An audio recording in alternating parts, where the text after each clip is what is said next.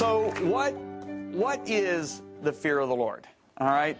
Let me say this, and I'm going to say to you tonight, I'm going to repeat some things I just said in this program because I need to lay a foundation again. What is the fear of the Lord? It is not to be scared of God.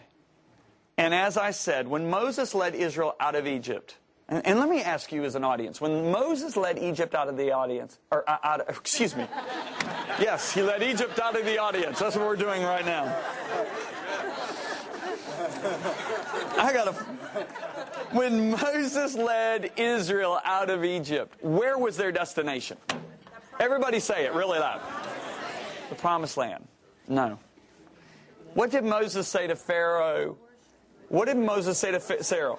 Over and over again, thus saith the Lord, let my people go that they might worship me in the desert.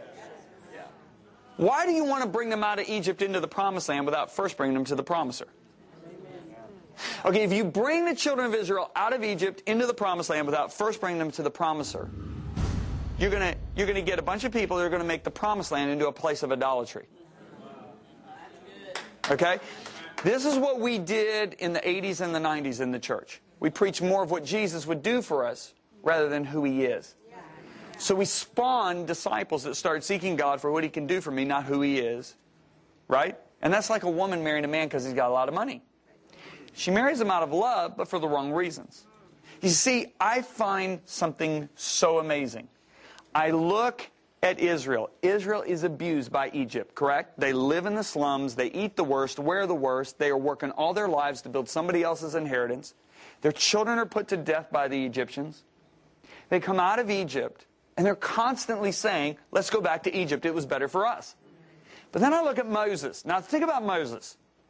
He's raised in the most beautiful home on the planet because his grandfather, Pharaoh, is the wealthiest man in the whole planet. So that means he's got a Maserati. He's probably got a Lamborghini. He's probably got a Porsche. He's probably got an Audi, the top-of-the-line Audi. He's probably got every Harley in the collections. He's got every eye this and eye that. He's got assistants. He can have any woman he wants in the whole nation and can even ask for other nations because he's a prince. But he comes out of Egypt and he never once says, I want to go back to Egypt. It is better for me back in Egypt. Now, what's the difference? He had one encounter with God face to face at that bush. Israel had a chance when he came down on the mountain. You see, you have to remember that the burning bush was at Mount Sinai. So what Moses wants to do is he wants to bring these people straight to the one that he met at the bush, because getting into the presence of God, that took away his appetite from the world forever. He never ever said, I want to go back to Egypt. Now remember, Egypt is the type of the world. His appetite for the world was gone because he had one encounter with God. You see, we're always trying to get people to pray a formula sinner's prayer at churches. And don't get me wrong, I don't want to make a movement of people saying, well, you know, that's not what we're going to do. But one thing I'm saying that we should add on to that is, why don't we give the Holy Spirit time to minister the presence of God to them? So that now, all of a sudden, they've tasted the heavenly gift. Okay, Moses tasted, he saw, he tasted at the burning bush. He said, I got to bring these people out there. So he brings them out to that mountain. God says, all right, Moses, you tell them the whole reason I brought you out of Egypt was to bring you to myself. Go look it up in Exodus 19. It's amazing. The whole reason I brought them out of Egypt was to bring them to myself. It's in there. Read it. It's amazing. So he says, I'm so excited, I'm going to come down and introduce myself to him on the third day. So get them ready the next 2 days. And the third day I'm going to come down, which is prophetic, and I'm not going to go into that. So Moses gets them all ready. They wash their clothes. God comes down on the mountain. And what do? They all run away. And they say, Moses, we can't handle God. You talk to God. Tell us whatever He says. We're going to hear and do it. Now, that's amazing to me, right? And so Moses is heartbroken.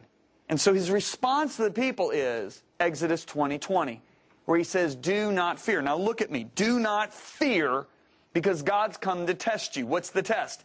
To see if His fear's in you so that you may not sin. Wait a minute. Do not fear, because God's come to test you to see if His fear's in you so that you may not sin. He's not contradicting Himself. He's differentiating between being scared of God and the fear of the Lord. As I said earlier, the person who fears God, well, the person who's scared of God, I should say it this way, has something to hide. That's why Adam hides from the presence of the Lord. Okay? But the person who fears God has nothing to hide. Okay? They're scared to be away from God. So, the first definition of the fear of the Lord is to be terrified of being away from Him. You know, I'll never forget, back in the 1990s, it was 1994, Jim Baker had read a book that I'd written called Victory in the Wilderness. It was the first book I'd ever written. He read it in prison. He'd been in prison for 4 years. When he read it, he contacted his assistant from prison, and he said, could you please find this author and ask him to come visit me in prison? So I remember I agreed to do it, and I walked into the prison, and he comes out in his prison garb. He grabs me, and he holds me, and he hugs me, and he won't let me go. Finally grabs my shoulders, and he said, did you write it or a ghostwriter? I said, no, sir, I wrote it. I've gone through a wilderness, but not near what you've gone through. He said, we have so much to talk about. Sit down. And I remember he looked at me, and he said, this prison was not God's judgment on my life. It was His mercy on my life. He said, because, John, honestly, if I would have kept living the way I was living, I would have ended up in hell forever. When he said that to me, I thought, okay, you have my attention. Complete, total attention. So after about 20 minutes, I felt very, very comfortable with him, and I thought, I'm going to ask him some questions. My first question was, Jim, when did you fall out of love with Jesus? At what point did you stop loving Jesus? Because you have to understand, as a little boy, I grew up in Whitehall, Michigan, which was 15 minutes away from where he pastored in Muskegon, Michigan. So I said, when did you stop loving Jesus? How did it happen? And he looked at me and he said, I didn't. I said, what? What do you mean you didn't fall out of love with Jesus? I said, Jim, you committed adultery with Jessica Hahn. You did all this mail fraud, all this stuff you're in jail for. What do you mean you didn't fall out of love with Jesus? And I'm perplexed. And he sees I'm perplexed. And he looked right at me and he said, I didn't fear God, John. And he said, there's millions of Americans just like me. They love Jesus, but they don't fear God. You see, you have to understand, the New Testament teaches that He is Abba, Daddy. But the same New Testament says He's the consuming fire. Okay? So you have to understand something. If you don't have the love of God and you don't have the fear of God, you're going to end up in a rut. How many of you know that Jesus said the road to life is a narrow road? Right? How many of you know every road's got 2 ditches on both sides, right? So the first ditch is called legalism. Now the church in the 1960s was in a legalistic ditch. Now, I wasn't a Christian back in the 60s. I didn't get saved till 79. But let me tell you something. I saw the remnants of this legalistic move because women would wear their hair up in a bun. Remember, they didn't cut their hair and wore it up in a big bun. And they didn't wear any makeup. And they had dresses down to their ankles. You know, you can have a dress down to your ankles. You can have your hair up in a bun. You can have no makeup and still have a seducing spirit up to your eyeballs. Okay? That's not holiness. Okay? So it was all about an outward form to try to hide a deficiency that was in our hearts. And we were in legalism, right? So what happened in the 60s? God brings a revelation to the church. You know what the revelation was? He used one man to do it. God is a good God. And something good is going to happen to you. The man was Oral Roberts, right? And then the charismatic move began, right? And we found out our daddy loved us. What did the love of God do? It delivered us from the ditch of legalism. But you know what we did? We said, I want so far from that ditch, I never fall in again. We went to the other side of the road and fell into the other ditch. And the other ditch is called lawlessness or lasciviousness, which is an excessive, fleshly, worldly, disobedient lifestyle. And God's given us a force that keeps us out of that ditch. It's called the fear of the Lord. So you see, it takes the love of God and the fear of God to keep us healthy. Okay? It's like 2 sides of a coin. You got heads and tails. If you don't have tails, you don't have a coin. You need them both. And so when we understand that God is Abba, Daddy, but He's also the King, He's also the consuming fire, we understand that there is a right way to understand that God is so much greater and more complex than our simple little, well, He's Daddy, and here's grace, and doesn't matter how you live, you're going to get to heaven. That is a complete lack of the fear of the Lord. And you see, if you've got the fear of the Lord, Paul says, it will perfect holiness. We work out our salvation, in the New Testament it says, with fear and trembling. If you look at the church in the book of Acts, you know what? They were all drunk on the day of Pentecost. I mean, they were experiencing Daddy's love. So they got a little too familiar. They got a little bit loose. And so now this couple who's in good standing, they're members of the Church of Jerusalem, bring up an offering, and it's a big offering. It's a big chunk of the land they just sold. And they lay it at Peter's feet, and the next thing you know, they're dead. And if you read in Acts chapter 5, verse 11, it says, so great fear came upon the church, not upon the city. Yes, it says somewhere else, great fear came upon all those who heard these things. Great fear came upon the church. So what is the fear of the Lord? So first of all, it is to be terrified to be away from Him. The person who fears God doesn't say, how close can I get to the line of sin and not fall in? The person who fears God says, I want so far away, so close to my daddy, that I'm so close to him, I can't even see that line of sin. Okay, that's the attitude they have. You understand what I'm saying? They're not saying, how close can I get and not fall in? And so, what is it to fear God? It is to venerate Him. That's a big word, which means to honor, to respect, to esteem, to value, to reverence, to stand in awe of Him more than anything or anyone else. We firmly embrace God's heart. So we love what He loves, we hate what He hates. What is important to Him becomes important to us. What is not so important to Him is not so important to us. Remember, Jesus said there are weightier matters. Are you with me? And so, I want to share a scripture with you that is absolutely one of my... Well, actually, let me say this. Let me preface it with this before I go to that scripture. What is the evidence that somebody truly has the fear of God in their life? Okay? Now remember, the Holy Spirit, one of His manifestations is the fear of the Lord. Remember, He's the Spirit of wisdom, the Spirit of counsel, the Spirit of might, the Spirit of understanding, the Spirit of knowledge, and the Spirit of the fear of the Lord. And Jesus delighted in the fear of the Lord. What is the evidence that somebody truly has the fear of the Lord in their life? Okay? Well, number one, they reverence His presence. But the second thing that you see in their life is they tremble at His word. Do you know how the Bible talks about trembling at His word? What does it mean to tremble at His word? Number one, it means you'll obey Him instantly. Okay? I still see some looks, and I want to make sure you're really clear, you that are watching this video. When I say what is the evidence of fear of the Lord, let's put it to you like this way. Let's say I've got an outlet. And I want to know, is that outlet, is it live or is it dead? Well, if I put a brand new blow dryer in, and it's a working blow dryer, in that outlet, and I turn the switch on, and hot air starts blowing, that's evidence that that is a good outlet. Correct? Right. So what I'm asking is, what is the evidence? What is the outward evidence in somebody's life that they truly have the fear of the Lord?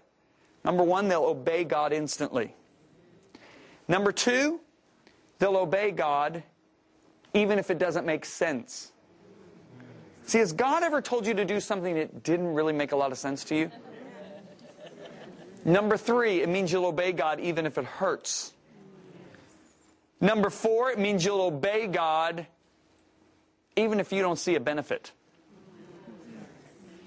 Okay, let's look at Esther. She's queen to the Persian king, and her cousin says you got to go before the king, and you got to remember, even though she's wife to the king, she can't walk in that courtroom because she wasn't scheduled. And if she walks in and he doesn't point that scepter, her head comes off. She had everything to lose, and she had nothing to gain. She had nothing to gain by going in there. What good did it do her? I mean, yeah, all the Jews are going to be destroyed on a certain day, but nobody knew she was a Jew. She's queen. She's not going to be destroyed. So she has everything to lose, including her head, and nothing to gain, but she still obeyed God. She feared God. And number five means you'll obey Him to completion. Saul did 99.9% of what God asked him to do. Yet Samuel still looked at him and said, you disobeyed God. You rebelled against God. Think about it. He killed every Amalekite except one person. Now, here's the scripture I wanted to bring you to, because this is the jugular vein scripture in the Bible on the fear of the Lord. Psalm 25:14. It says, the secret of the Lord is with those who fear Him, and He will show them His covenant. Now, I want you to listen to that. The secret of the Lord, or the secrets of the Lord, are with those who fear Him. Now, I want to ask you a question to all my audience. If you're watching by video, answer me. How many of you have secrets in your life? Let me see you show your hands. Okay, what do I do with the rest of you? Pray for you for lying now or later? Everybody has secrets in their life. How many of you know all secrets aren't bad? Okay? So your mind went to the negative on that one. Okay? All right, so let me ask again. How many of you got secrets in your life? Everybody's got secrets. All right. Now this is. I want you to honestly answer this question. Who do you share your secrets with? And I'm going to give you two choices. Choice number one, okay, acquaintances. Choice number two, intimate close friends. Intimate close friends. God's no different. God says, I share my secrets with my intimate close friends. And by the way, my intimate close friends are those who fear me. Now let me show you that I'm not taking this out of context. I'm going to read Psalm 25:14, same psalm out of the New Living Translation. Friendship with the Lord is reserved for those who fear Him. So you know what God is saying right there? God, not everybody's my friend. Let me be more specific. Not everybody in the church is my friend. Okay? There were two men that were called the friend of God in the Old Testament. Okay? Who are the two men? Abraham and Moses. Were there others? Absolutely. Okay, I believe David was a friend of God. I believe Daniel was a friend of God. I believe Joseph was a friend of God. Many others. Deborah, Esther. But these two men's lives exemplified what it took to have a relationship of friendship with the Lord. Let's talk about the first guy, Abraham. Why is Abraham called the friend of God? Because when Abraham was really old, one night God comes to him and says, Abe, yes, Lord, yes. I want you to take your son, who you really love, who you've really grown attached to, the son you waited for 25 years, and I want you to go on a 3-day journey and kill him for me. Now, okay, you've heard the story 1,000 times, okay, if not more. But you have the book of Genesis to read. He didn't. You have to understand, all God says to him this night is, I want you to go 3 days and kill Isaac. He doesn't tell him why. He doesn't say, if you sacrifice Isaac, then I'll send my son. He does not say that. Do you understand what God is asking him to do? It would have been easier for Abraham to go kill himself, because there was nothing or no one more important to Abraham than Isaac. Yet, do you know what my Bible says? Early the next morning, Abraham saddles his donkey, he's on his way. You know how some people say, well, you know, the Lord's been dealing with me about this now for several months, and they laugh. You are bragging about your lack of the fear of God. Okay? Okay, so now, God gives him a 3-day journey. Why? To think it over. It's easier when you heard the booming voice of God the night before. But what about 2.5 days later, you haven't heard one word from heaven, and you're looking at the mountain, you're going to put the most important person or thing to death in your life just because God said do it and didn't give you a reason to do it. But Abraham goes to the top of the mountain. He builds the altar. Can you imagine his emotions while he's building that altar? And his son's helping him build it. He ties up Isaac on that altar. He lifts up the knife, and he's ready to put the most important person or thing to death in his life just because God said do it and didn't give him a reason. And right as he's ready to thrust the knife through Isaac, an angel of the Lord appears, and you go read it in your own Bible. And the angel says, Abraham, stop, because now I know you fear God. How did the angel know that Abraham feared God? Because he obeyed instantly. Because he obeyed when it didn't make sense. Because he obeyed when it hurt. Because he obeyed when he didn't see a benefit. And because he obeyed to completion. Abraham puts down the knife, unties Isaac, lifts up his eyes, and there's a ram caught in the thicket, and out of his inside comes this: Jehovah Jireh, the Lord my provider. Now, you've heard that before because you've read the Bible, but wait a minute. God just revealed a facet of his personality to Abraham no human being had ever known before. Why? Because he's my friend. Okay, some of you aren't getting this, some of you are. Okay, all right. All of you know me as John Bevere, speaker. Some of you know me as John Bevere, author. But there is a lady, and she is a lady. Her name is Lisa Bevere. She knows me as John Bevere, husband. She knows me as John Bevere, best friend. She knows me as John Bevere, dad. She knows me as John Bevere, G-daddy, which that's grandpa, because I'm way too young to be called grandpa. She knows me as John Bevere, athlete. She knows me as John Bevere, lover. Now, can I say this? None of you will ever know me as John Bevere, lover. That is a facet of my personality you will never know. Only Lisa knows it because she's the closest person to me on this earth. God just revealed a facet of his personality to Abraham that nobody had ever known before because he's my friend. Now, if you look at the relationship between God and Abraham, it's amazing. One day God makes this statement: should we do what we're planning on doing with Sodom and Gomorrah without first talking to our friend Abraham about this? So the Lord comes down by the terebinth trees, has a meal with Abraham.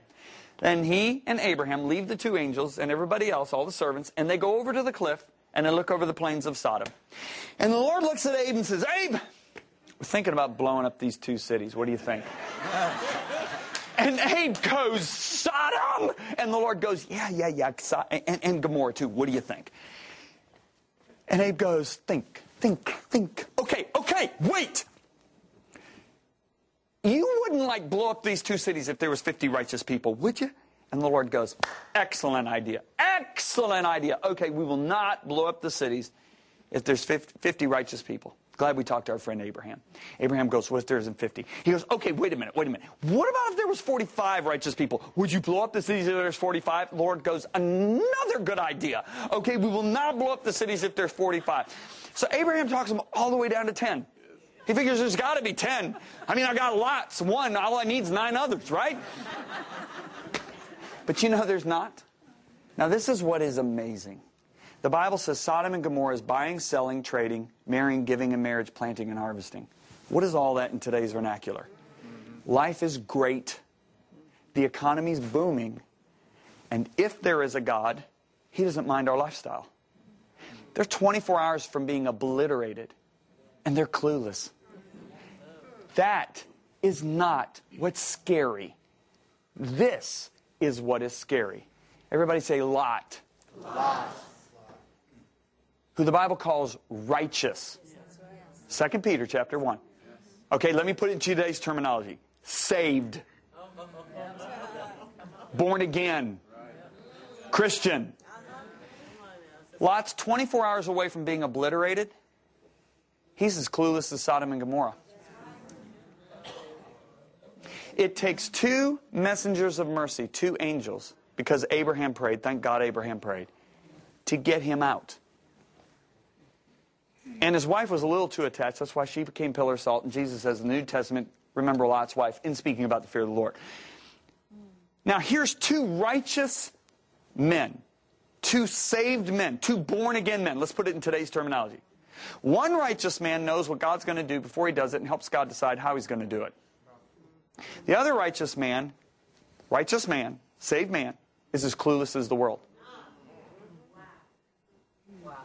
Why? This righteous saved man fears God. Therefore, he's the friend of God. Therefore, God shares his secrets with him. This righteous, saved, born-again man is not the friend of God. He's saved. He's righteous. But he's not the friend of God. Therefore, God doesn't share his secrets with him.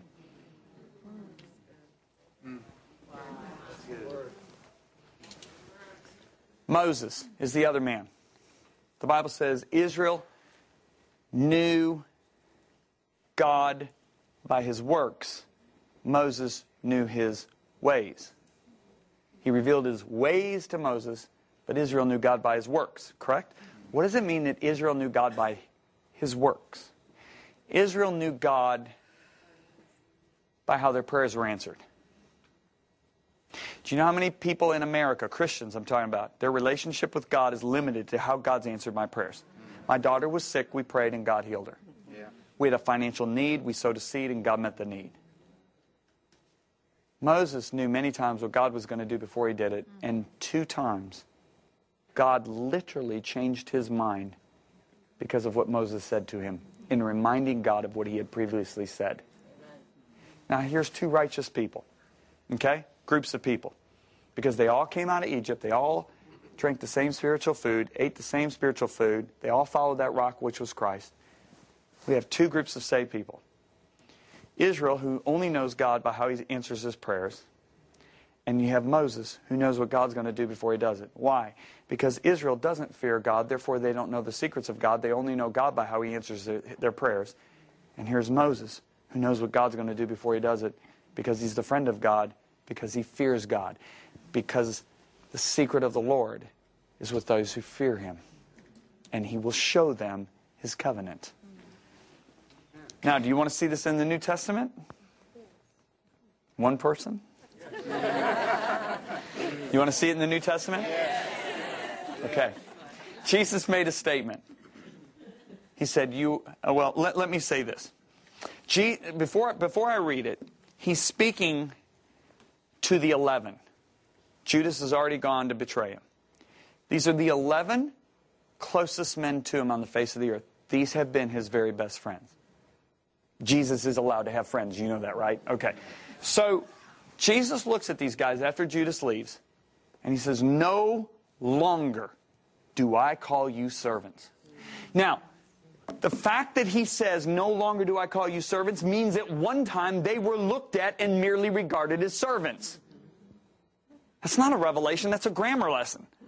Okay? Why does God do that with us? Why is there a time in our walk with him that even though we're in error, he treats us as a servant? Remember Galatians 4:1, as long as the heir is a child, he differs nothing from the servant. Why? Now listen, this is so important that you understand this. Why is there a time when even though we're in error, God has to treat us as a servant? Can I tell you why? To protect us. Because he loves us so much. He doesn't want happening to us what happened to Ananias and Sapphira. Okay, let me give you an example. It's really weak, but it works. Okay? We worked for 2 very large ministries, worldwide ministries, back in the 1980s. One had a staff of 450 people. The other one had a staff of 150 people. When we were launched into our own ministry in 1990, I came up with a new concept of leadership. Every employee is going to be my best friend. So some of you already know the stupidity of that wisdom. Okay? So I hired our first guy on. His name was John. And I employed my new strategy. He's my best buddy. So we were playing basketball. We would even watch videos. He'd hang out at the house constantly. He'd eat dinner with us all the time. Now, it was great the first year. Until I had to bring some minor correction to him. Because at our resource table, he was treating people kind of rude. And so I sat him down after a year. And I said, John, listen, these are God's people. We love them. I don't want you to be unapproachable at the table. I want you to smile more. I want you to help them. And he looks back at me, no kidding. And he points his finger at me and he starts railing on me. Well, you're this and you're that and you're this. And I'm sitting there going, oh, my. So I immediately look inside. I said, Lord, what do I do? And the Lord said, fire him. So I let him completely vent. And when he's done venting, I said, well, you can't work for Messenger International anymore. I'm going to have to ask you to leave. Well, he storms out. He's mad. And I start crying because I really cared about the guy. Now I'm crying, and the Holy Spirit speaks to me and says, he will be back working for you, and he will be twice as faithful. So 3 months go by. I haven't heard a peep from him, don't know what's going on in his life. I have no idea. And I get a phone call from him. He said, John, this is John. He said, for the last 3 months, God has dealt with me and really spoken to me like he's never spoken to me before. He said, John, I lost sight of the place God had put you in my life. I lost sight of the place God had placed me in your life. He said, I started treating you as common and ordinary. He said, I did the same thing with Lisa. And he said, God has really dealt with me. And he said, I'm just calling to tell you, I'm so sorry. I really, really misunderstood and lost sight of who you were in my life. I said, John, I forgive you. Well, I talked a few more minutes. I said, would you come back and work for us? He said, absolutely. He came back and worked for us. We never had problems with him in that area again. Now, 24 years later, I have a new policy. I have 30 employees, right? So my policy now is I will not share the intimate things of my life with any of my employees until I know, first of all, they're very established in who God made them to be in my life and Lisa's life, and until, well, they're very established in who I am in their life, and they're very established in who they are in my life, right? Are you with me? Because I don't want to destroy, and I don't do this because I'm scared to reveal my heart to my employees. I don't want to destroy them like I almost destroyed that young man. But once I know an employee of ours, a team member of ours, is very established in who I am and very established in who they are, I'll bring them in. Some of my employees are my closest friends. Okay? So this is what God says to us. He says, until you're very established in who you are before me, and very established in who I am before you, I got to keep you at a servant level even though you're an heir. Because I don't want happening to you what happened to Ananias and Sapphira. Right. But once you're established in who I am in your life and who you are in my life, the fear of the Lord, yes, I can bring you in as a close friend. Are you seeing this?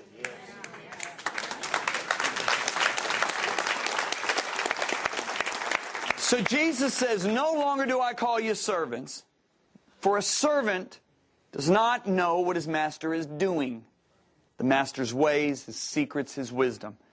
But I now have called you friends. Now here's his universal decree to the whole church. This is John 15:14. You ready? Jesus said, you are my friends. Now we always stop it right there. We sing songs about it. We preach sermons about it. We write books about Jesus being our friend, right? But we never finished the statement. Because he said, you are my friends if. Now, if, where I come from in Colorado, is a condition. Okay? In other words, if I look at you and I say, I will pay you $2,000 if you work for me next month. Did you hear the word if? If you work for me next month. So you don't do anything for me next month, and then you come to me saying, where's my $2,000? I said, forget it. I told you I would pay you the $2,000 if you work for me next month. You didn't work for me the next month, therefore you don't get the $2,000. We all understand that. Why don't we understand it when it comes to the Bible? Because Jesus said, you are my friends if. Well, what's the condition? You want to know it? Yes. He said, you are my friends if you do whatever I command you. There it is, the fear of the Lord, trembling at his word. You know what Jesus is saying? Not everybody in the church is my intimate close friend, but he passionately desires everyone to be his close friend, because James 4:5 says the Spirit who dwells in us yearns. To yearn means to long for intensely and consistently. He yearns for our intimate fellowship. He yearns for our friendship intensely. So he yearns, but you see, he loves us so much he wants to protect us. So we're not a statistic like Ananias and Sapphira, or an example like Ananias and Sapphira. So can you imagine, here's God wanting to come down, wrap his big arms around Israel, and reveal himself to them. Because he said, I brought you out to reveal you to myself. But he comes down and they all run away. And if you keep reading, you'll find out. In Deuteronomy chapter 5, God reviewed that account with Moses. And God said, you know what, Moses? I really, really wanted to reveal myself to all of them, but they didn't fear me, so I couldn't. So I told them to go to their tents, and I told you to come stand by me. And I talked to you face to face, and my voice to them was like thunder. You know, people ask me all the time, they say, where do you get these revelations from your book? Can I be really honest with you? I believe what God has revealed has come out of the fear of the Lord. And can I tell you something? The fear of the Lord and humility run hand in hand. Okay? The person who truly fears God, let me tell you something. You become much more humble. A lack of humility in a person's life is a lack of the fear of the Lord. If you look at Isaiah, he's a godly man. He's a preacher of holiness, of righteousness. I mean, if you look at his book, Isaiah 4:5, chapters 4 and 5, woe to the ungodly. Woe to those who call evil good and good evil. Woe to the drunkard, right? Yes. It comes to Isaiah 6 and he has one glimpse of the Lord. It's no longer woe is the drunkard. It's woe is me. And do you know what he says? He says, I'm coming apart at the seams. That's literally what he's saying. Because for the first time in Isaiah's life, even though he's a preacher of righteousness, he realized who it really was he was serving. And for the first time in his life, he realized who he was before this holy God. Because you have to remember, these seraphim are massive angels. And when he saw the Lord, these seraphim were covering their faces, and one was crying to the other, holy, holy, holy. Now, we wrote a song, and people sleep when we sing the song. It's a hymn, holy, holy, holy. And half the people are sleeping, right? That is not what they're doing. They are responding to what they see. Every moment, another facet of His holiness is being revealed. Okay? His greatness is being revealed. And all they can do is cry, holy. Now, they're not crying holy, holy, holy 3 times. That's a Hebrew form of writing. I've got an expert here, and Sid. Whenever the Hebrews want to emphasize a word, they'd write it twice. Like when Jesus said, verily, verily, I say unto you, right? If you were in that room, He would have said, verily, I say to you. When He said, not everybody says to me, Lord, Lord, you would have heard it like this. Not everybody says to me, Lord, is going to enter the kingdom of heaven. They go, whoa, we got to emphasize that. They write it twice. They would today, we boldface, we italicize, right? We put all caps. The Hebrew writers would write it twice. Very rarely does a Hebrew writer elevate it to the 3rd degree. Okay, you see in the book of Revelations when the angels go, whoa, whoa, whoa. They don't go whoa 3 times. They are yelling whoa so loud that John writes it 3 times because Hebrews really respect words, okay? And so they won't ever, we overemphasize. Man, you got to eat an In-N-Out burger. It's awesome, right? That movie was awesome. And so I come along and say, God is awesome. And you go, so is my burger and so is the movie. What does awesome mean? Full of awe. See, we use words so loosely today, we lose the power of them. The Hebrews, they were so careful. So very rarely does a Hebrew elevate to the 3rd degree. Right? So here's Isaiah. He is before the throne of God. It has to be a spiritual vision. He couldn't have been there in his body. And he's there in the spirit. He's groveling on the floor. These massive angels are not singing a song. They are responding to what they see. They're not saying, these seraphim, you know what? I've been here for 10 trillion years. God, can I go see some other parts of the universe? They don't want that.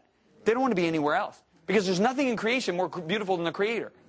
And so every moment, another facet of His glory is being revealed. And all they can do is cry holy. And they're crying holy so loud. The doorposts of that auditorium that can seat probably 1 billion people are shaking. Now, you know what builders told me when I lived in Florida? They said, if you're ever stupid enough to hang around when a hurricane comes through, get underneath the door jambs of the interior room of the house. It's the most stable part of the structure.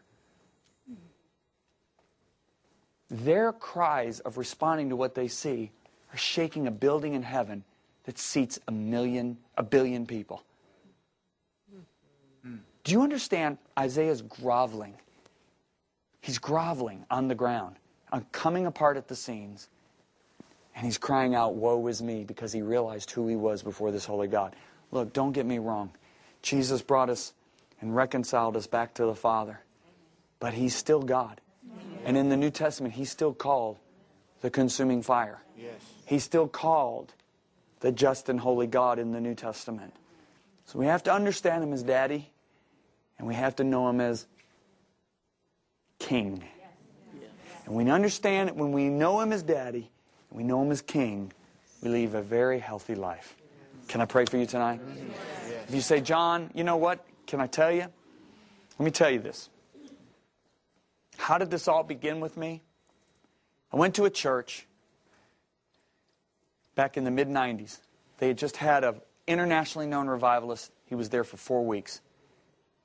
The community had 60,000 people in it, and the church had 1,000 members. They had 1/60th of the community in that church.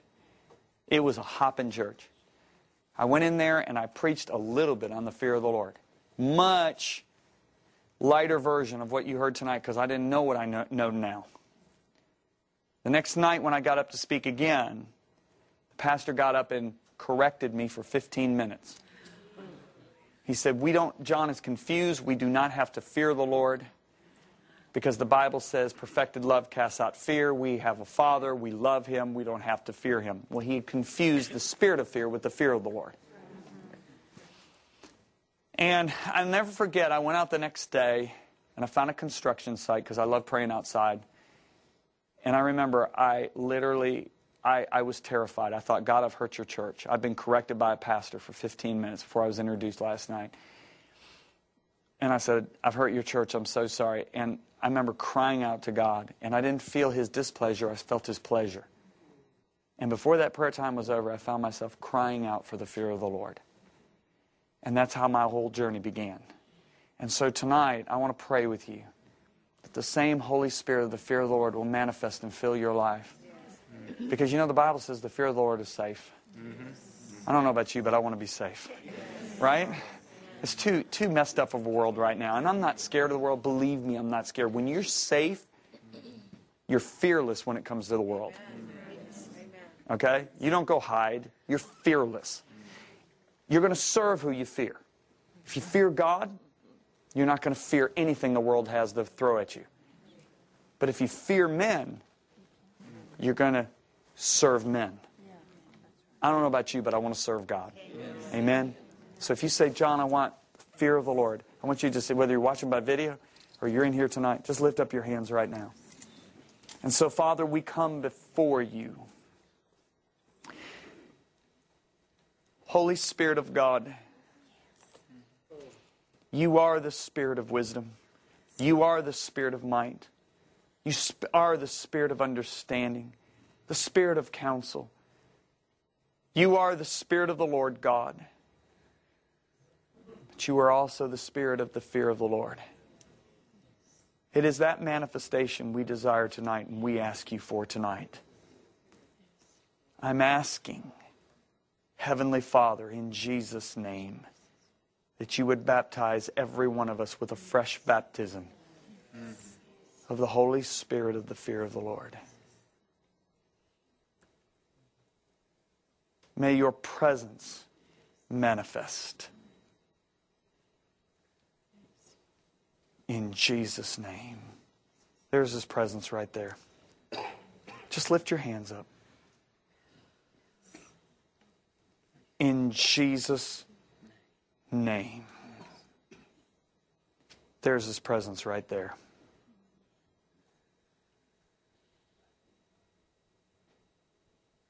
Father, thank you